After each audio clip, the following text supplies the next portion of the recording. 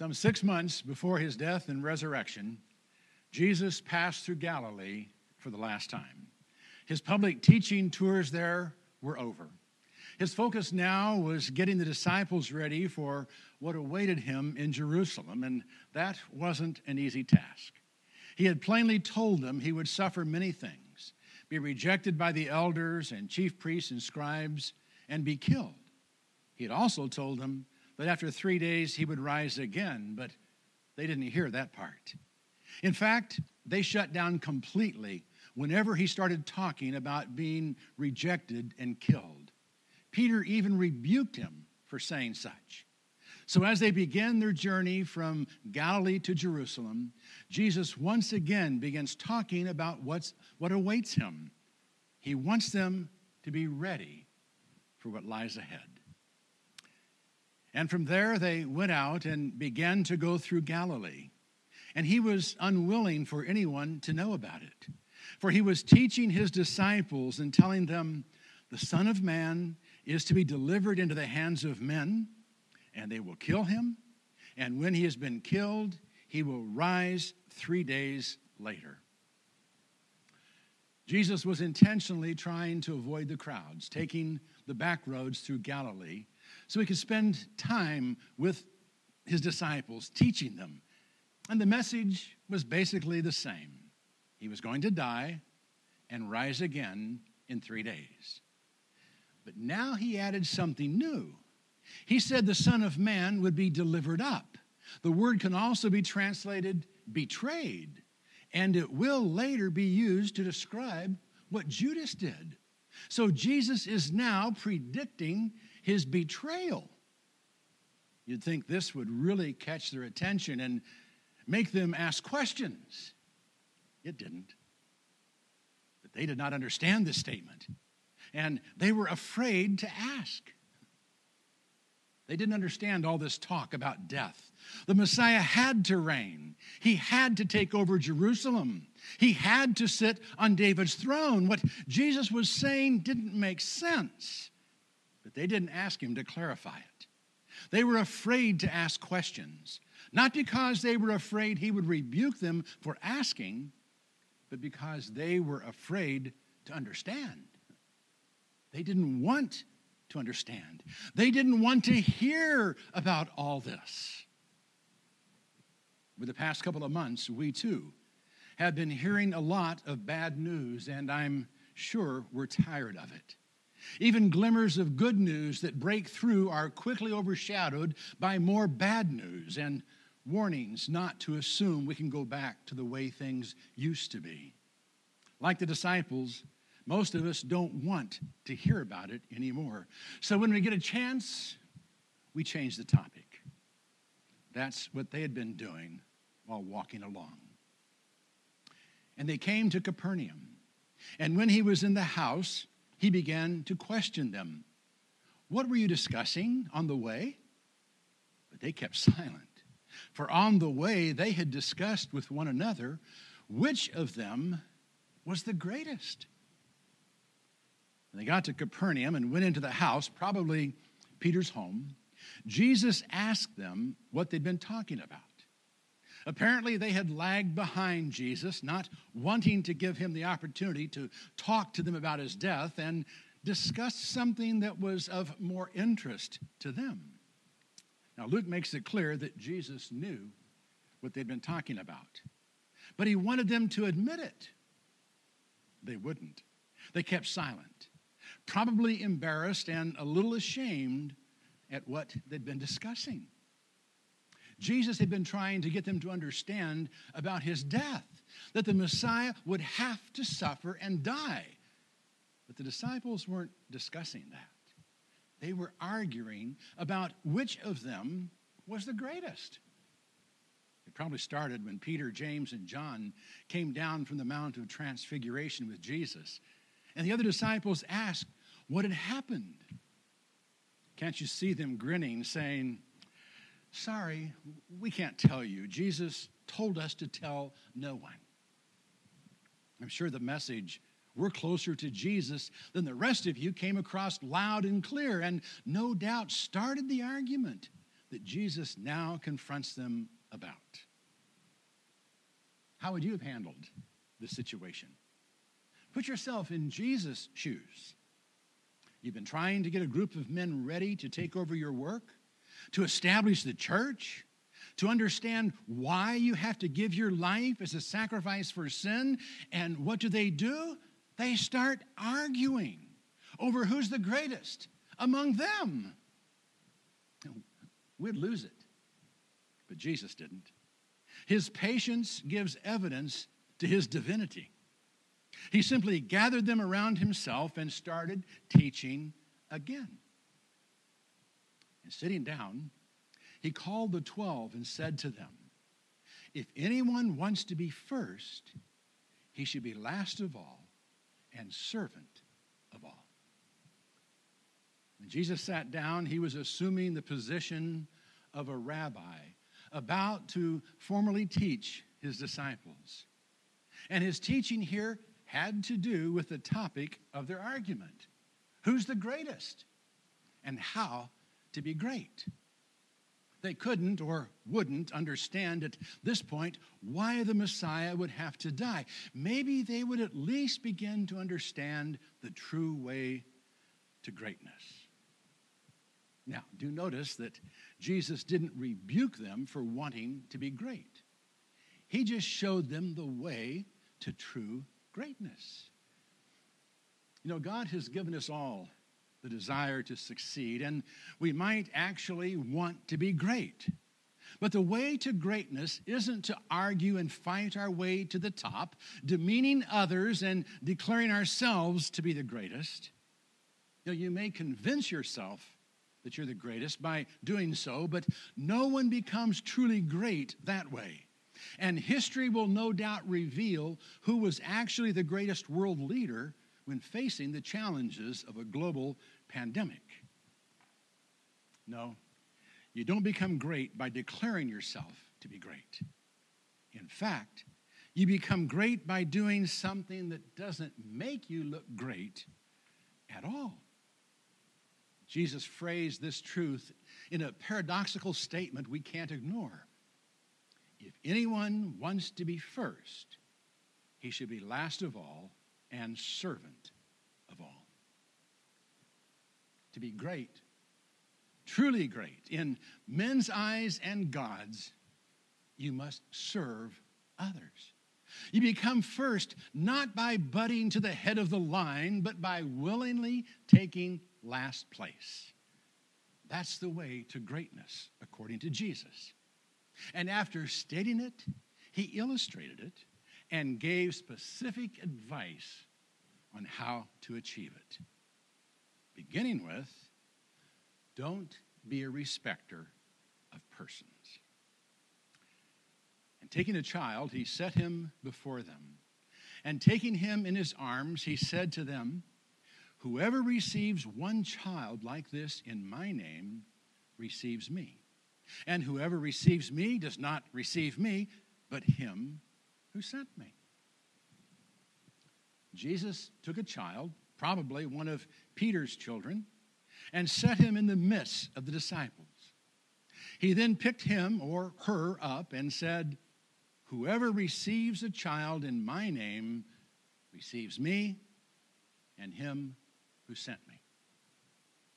Now, Matthew records that Jesus also said they would have to humble themselves and become like a child in order to even enter, let alone be considered great in the kingdom of heaven. But Mark narrows his focus and only records Jesus saying that receiving a child in his name is the same as receiving him. It would appear that Mark wanted to stress one particular point. What could it be? Well, the disciples had been talking about greatness, arguing about it, in fact. And one of the first things we do as we climb the ladder of success is seek out those who can help us. We associate with people who are useful to us and will help us reach our goals. So it's easy to ignore the little guy on our way to the top. In fact, we tend to walk over those who can contribute nothing to our success, or at least we avoid cultivating friendships with them because they could be a social liability. But Jesus said if you accept a child in his name, you're accepting him and his Father. Who would you rather have as a friend than that? Still, it is true. A child has little influence, at least on anyone other than their parents or grandparents. A child cannot advance a man's career nor enhance his position in spite of what some politicians seem to think. And other than love or a sense of pride in their accomplishments, a child can give very little to us. We must give to them. Sadly, many people who are determined to reach the top find themselves too busy for children, even their own. And I'm afraid that some who have been trying to work from home or who have found themselves in constant proximity to their children for the past month can't wait to see them go back to school. Not that school is a bad thing, only that we should take advantage of what time we do have with our children. Because before we know it, the opportunity to play a primary role in the development of their life and their faith will be gone. Children were obviously the focus of what Jesus was talking about here. And within a few days, the disciples' feelings about children will have to be addressed again after they rebuke parents for wasting Jesus' time bringing their children to him. But what Jesus had to say about children is applicable to anyone who would tend to be a social liability, ordinary people with no wealth or power or influence. Jesus is saying if we want to be great, we must serve those who aren't great. If we want to be great, we must meet people's needs, not use people to meet our needs. It's easy to ignore someone who contributes nothing to our status and seek only those who can. But God is no respecter of persons. All are of equal value in his sight. If we would be great, we must serve others, and not just those who might benefit us in one way or another, nor just those who are part of our group or agree with us. For if we would be great, we must avoid a sectarian spirit. John said to him, "Teacher, we saw someone casting out demons in your name, and we tried to hinder him because he was not following us." But Jesus said, "Do not hinder him, for there is no one who shall perform a miracle in my name and be able soon afterward to speak evil of me. For he who is not against us is for us. And whoever gives you a cup of water to drink because of your name as followers of Christ, truly I say to you, he shall not lose his reward. And whoever causes one of these little ones who believe to stumble, it would be better for him if, with a heavy millstone hung around his neck, he had been cast into the sea." When Jesus talked about receiving a child in his name, it apparently sparked John's memory. And he brought up something that had happened that he thought Jesus should know about. He and the other disciples had come across a guy who was casting out demons in Jesus' name, but he wasn't a disciple like them, so they tried to stop him. He wasn't one of Jesus' chosen 12, so surely he didn't have the right to use the name of Jesus. That opened the door for further teaching on greatness. Because doing things that are great in God's name is not limited to those who believe they are the only ones entitled to do so. The guy wasn't doing anything wrong. He just wasn't part of their group. And Jesus made it very clear they were not to hinder him.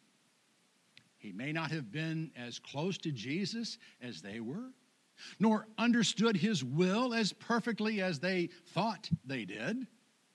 But he was doing good, in his name no less. And they shouldn't try to stop him.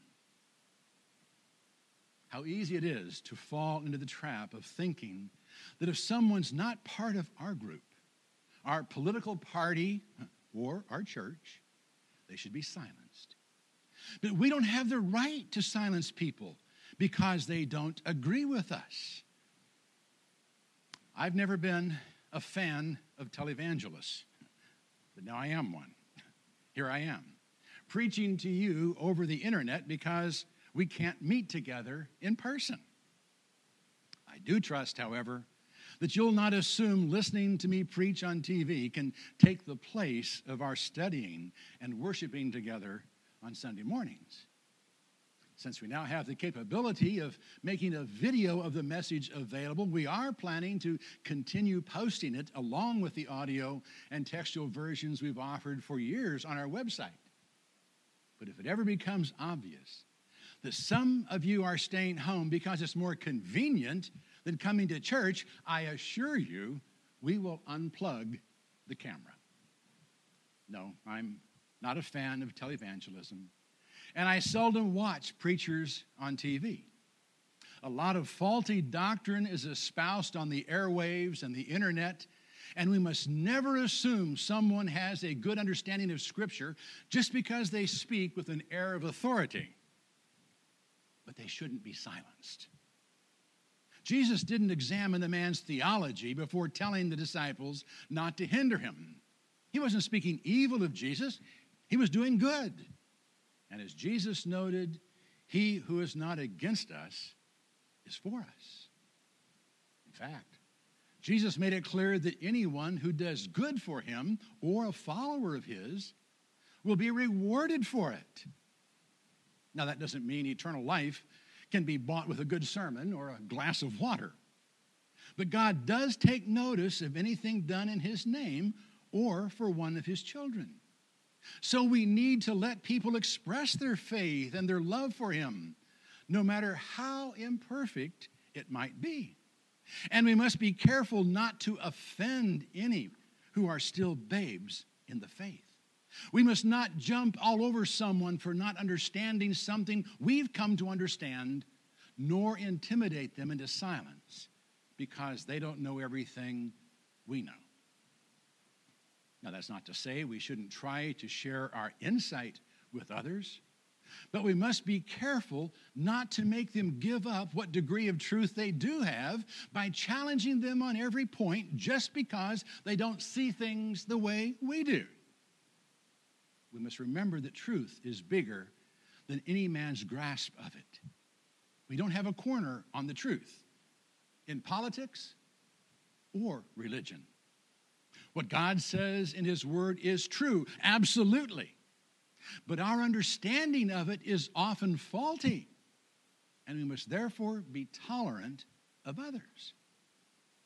The basis of tolerance, however, is not lazy acceptance of anything, the feeling that there are no absolutes, no right and wrong. The basis of tolerance is simply the realization that no one has a complete grasp of all truth.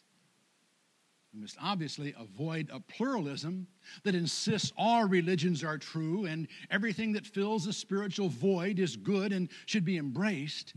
But a sectarian spirit that says, I'm right and everyone else is wrong and should be silenced is not the way to greatness. Besides, truth is not enhanced by suppressing that which is not true. The greatness of truth can best be seen when viewed alongside that which is obviously not. The danger of causing someone who is trying to do good in his name to stumble brought Jesus to the last point. The danger of causing yourself to stumble by failing to maintain good moral character. And if your hand causes you to stumble, cut it off. It is better for you to enter life crippled than having your two hands to go into hell, into the unquenchable fire, where their worm does not die and the fire is not quenched. And if your foot causes you to stumble, cut it off. It is better for you to enter life lame than having your 2 feet to be cast into hell, where their worm does not die and the fire is not quenched. And if your eye causes you to stumble, cast it out. It is better for you to enter the kingdom of God with 1 eye than having 2 eyes to be cast into hell, where their worm does not die and the fire is not quenched. For everyone will be salted with fire. Salt is good, but if the salt becomes unsalty, with what will you make it salty again? Have salt in yourselves and be at peace with one another. No matter what degree of greatness you attain in life, if you're condemned to hell, you lose. Jesus makes this point very clear with some shocking statements. If your hand causes you to stumble, cut it off. Be careful what you reach for. If in your quest for greatness you find yourself reaching too far and grabbing things that aren't yours, cut your hand off. It's better to lose your grip on something now than hang on to it and have it drag you into the unquenchable fire of hell. If your foot causes you to stumble, cut it off. Watch your step.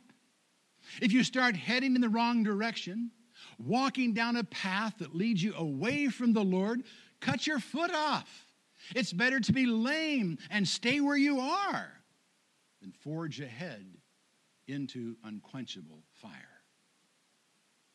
If your eye causes you to stumble, cast it out. Keep tabs on your focus in life. If you get visions of grandeur that are overwhelming and you can't get your eyes off wealth and beauty and the lust for power, pluck your eye out. Blind yourself to the allure of greatness so you can see where you're actually heading. How easy it is to be corrupted by power and public acclaim. We've all seen it happen to politicians, but it can happen to any of us. Maintaining good moral character is essential for true greatness. And Jesus was very graphic about the need to maintain such in our drive for success and greatness. In fact, he makes it very clear that hell awaits us if we don't. And his description of hell left little to the imagination. He referred to it as Gehenna, or the Valley of Hinnom, which was just outside Jerusalem. It was a place where children were burned alive, sacrificed to Moloch during the reigns of Ahaz and Manasseh. As part of Josiah's reform, it had been declared unclean, and from that time until Jesus' day, it was a smoldering garbage dump full of filth and stench and worms. That's quite a picture.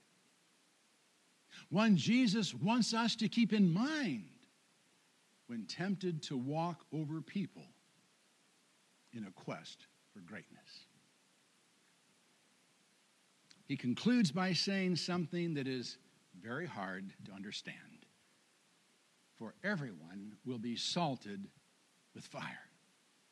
There are over a dozen interpretations of that verse, but all we're going to do this morning is acknowledge that we don't know if everyone is a reference to those who will be cast into hell or to everyone in general, and that we don't know if he's talking about the fire of hell, the fire of persecution, or the fire of hardships in life.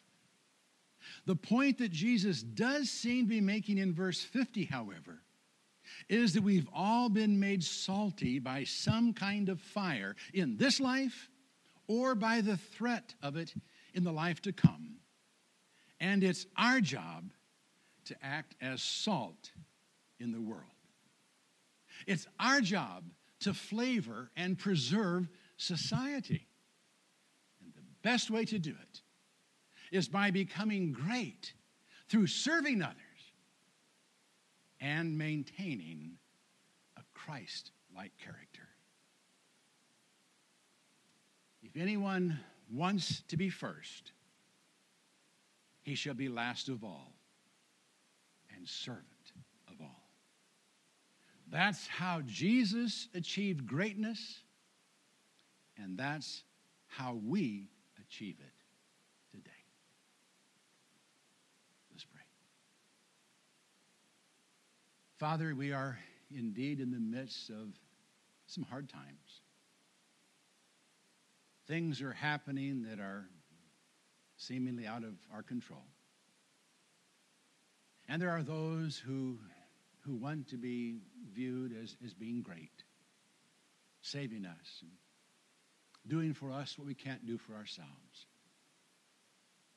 Some of us are even motivated to strive for greatness in the eyes of men by what we do. And it's not wrong to want to be great, but we have to be careful. We've got to be very careful that we don't overlook those who seem to be in our way of greatness. We've got to be careful not to forsake what we know to be true in order to be accepted by those around us.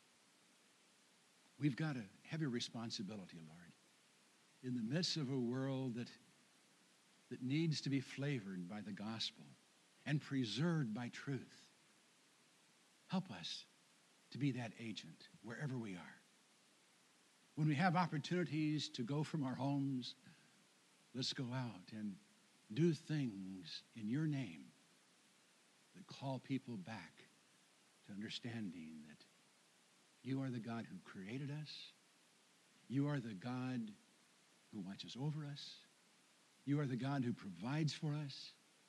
And you are the God who has prepared for us a place of true greatness before your throne, sharing in the glories of eternal life. Thank you, Father, for the promise of tomorrow. Just help us be faithful today. In Christ's name.